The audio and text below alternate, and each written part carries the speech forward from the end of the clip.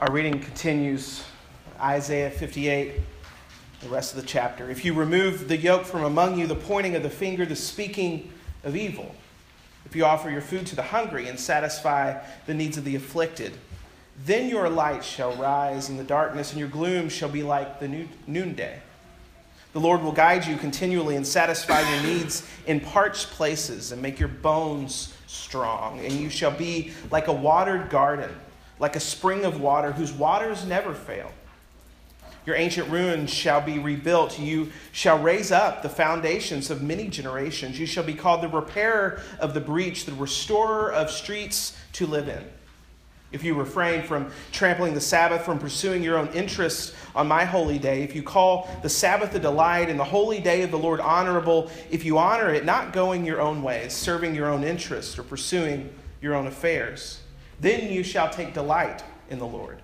And I will make you ride upon the heights of the earth. I will feed you with the heritage of your ancestor Jacob, for the mouth of the Lord has spoken.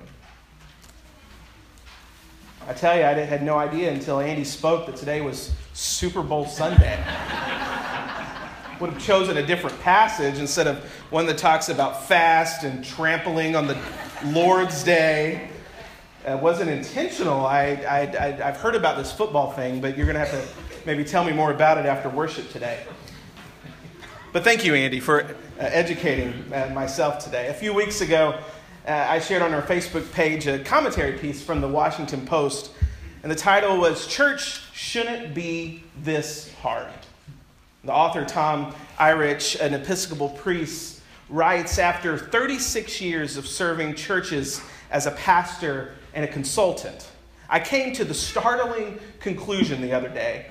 My conclusion: religion shouldn't be this hard. And he continues to preach, really, in this editorial. He says, an assembly that exists to help people shouldn't be so willing to hurt people by declaring them worthless, unacceptable strangers at the gate. An assembly that should relax into the serenity of God's unconditional love shouldn't be so filled with hate and fear. Faith should be difficult, yes, because it inevitably involves self-sacrifice and renewal. Life, too, is difficult. Dealing with mammon is difficult. Speaking truth to power is difficult. Confronting our own weaknesses and capacity for sin is difficult. But the institution whose sole purpose is to help us deal with those difficulties shouldn't make matters worse. But it doesn't have to be this way. He writes, God certainly does not want it to be this way. Church should be a safe place, safe to be oneself, safe to make one's confession, safe to love whomever one feels called to love, safe to imagine more, safe to fail. Church should be different from society because our society needs healthy, faithful communities, but neither society nor God has much need for religious institutions grounded in right opinion, self-serving, and systemic danger. Church shouldn't be this hard. I thought of this article as I was reading this text for this week, a much older text. We just read together the entire chapter of Isaiah 58. And the message of Isaiah is essentially the message of this article, only delivered a little more harshly, as the prophets tend to do. And that's how it was with the prophets. They really didn't care much about who they offended. They didn't really have to deal with church politics or worry about their paycheck. They spoke rawly. They were independent. They were not concerned with making people mad. Their message was a message from the Lord. Well, maybe they could have worried because most of them ended up paying for their boldness with their very lives, and yet still they spoke the truth of God unfiltered. And Isaiah's word in Isaiah 58 is not a kind word to speak to religious people. Day after day, he tells us, the Lord says, they are religious people. They seek me and they delight to know my ways. Their heart's in the right place. They're seeking after me as if they were a nation that practiced righteousness and did not forsake the ordinances of God. The people say they're trying to please God, and they're doing everything right. They're devout. They're spiritual. They never miss a Sabbath. They celebrate all the festivals, feast and fast. Yet God seems absent from them. And so they asked of God, God, why do we fast, but you don't see? We're humbling ourselves, but you do not notice, God.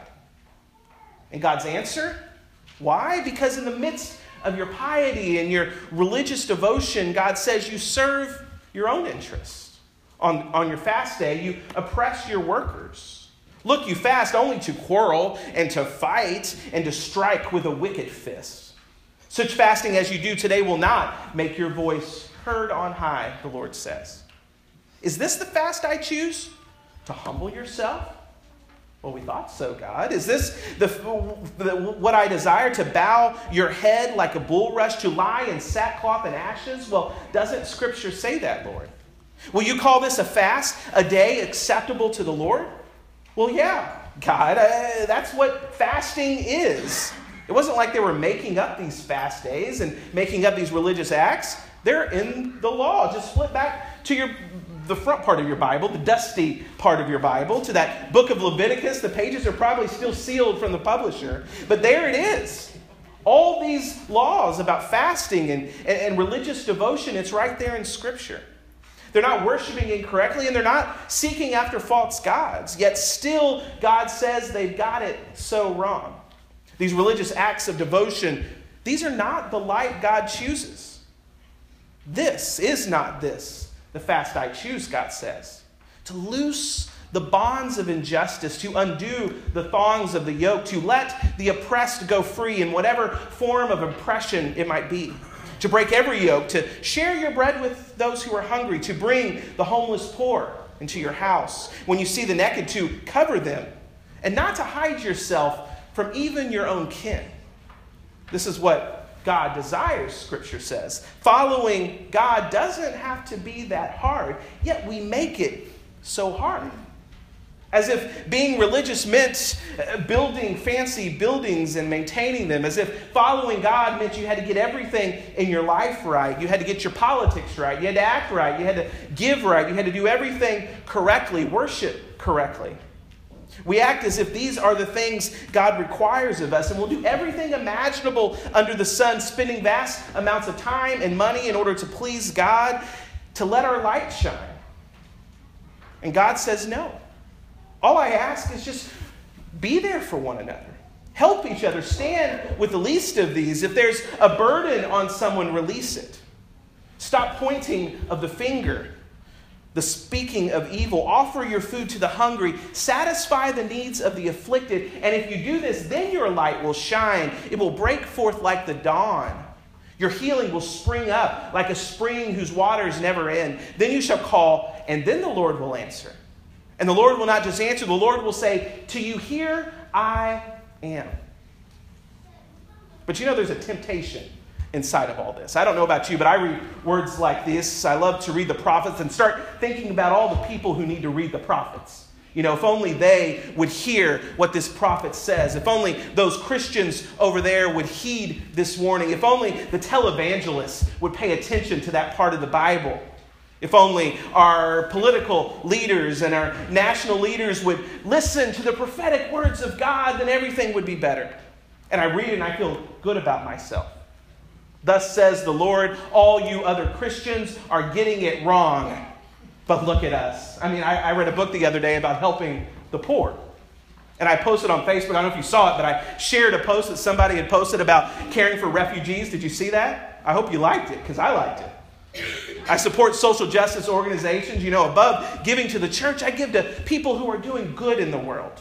And well, just a moment ago, we even had a Sunday school, and we talked about helping the poor. We're doing it well. This, God, this is the fast you choose, right? The prophet holds up a mirror, and the message is deeply personal. We heard on the video that we did watch earlier that God is personal, but our faith should not be private. God invades our lives, and even in the midst of those of us who speak the right language and read the prophets and don't recoil from their words, God asks us, are we fair to those around us? Do we pay our workers a fair wage? Regardless of our talk, are we stingy with our resources of time and money? Do we talk about helping the poor but not actually know anyone who is poor? Do we still hide behind our religious devotion, our church attendance, our piety, and ignore the suffering around us? The prophet's message hits close to home because, he's talking to Washington, or maybe it was called Jerusalem in the Bible, but he's also talking to us.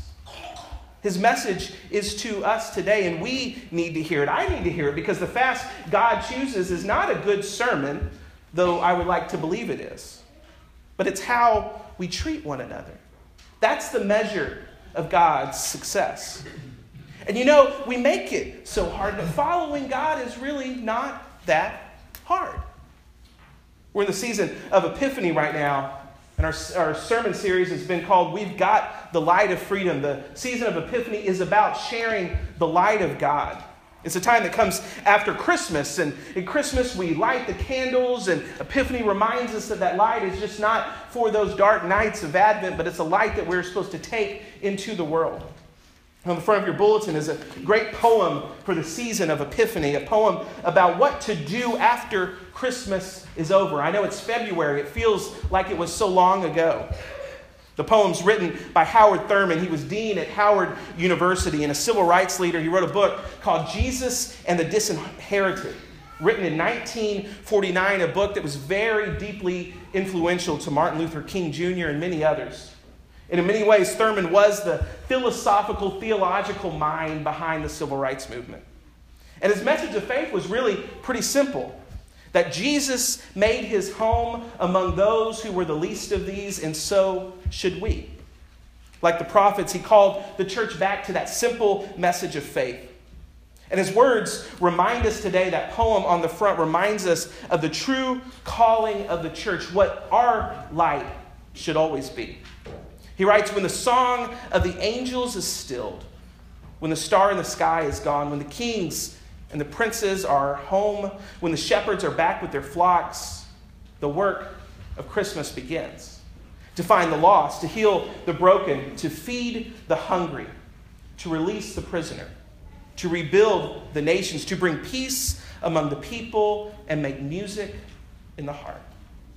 Or as God once spoke through the prophet Isaiah, is this not the fast I choose, to loose the bonds of injustice, to let the oppressed go free, break every yoke, to share your bread with the hungry, bring the homeless into your home, clothe the naked. Don't hide from your own kin, your family, and your brothers and sisters in Christ. If you do this, then your light shall break forth like the dawn, your healing shall spring up quickly. May we always choose the light that God chooses. May we be that light to those around us wherever we go. In a moment, we'll sing our hymn of invitation to the communion table. And it's a song that's actually based on the poem we just read. We sung it we have a hymnal in the office where ministers have written every time we've sung a hymn. So we sang it in 2010. We've sung it before, but it's been a while. But it's an easy tune. It's called The Light of the World. As we sing it, let us contemplate on the light God has called us to be as we approach the table of Christ.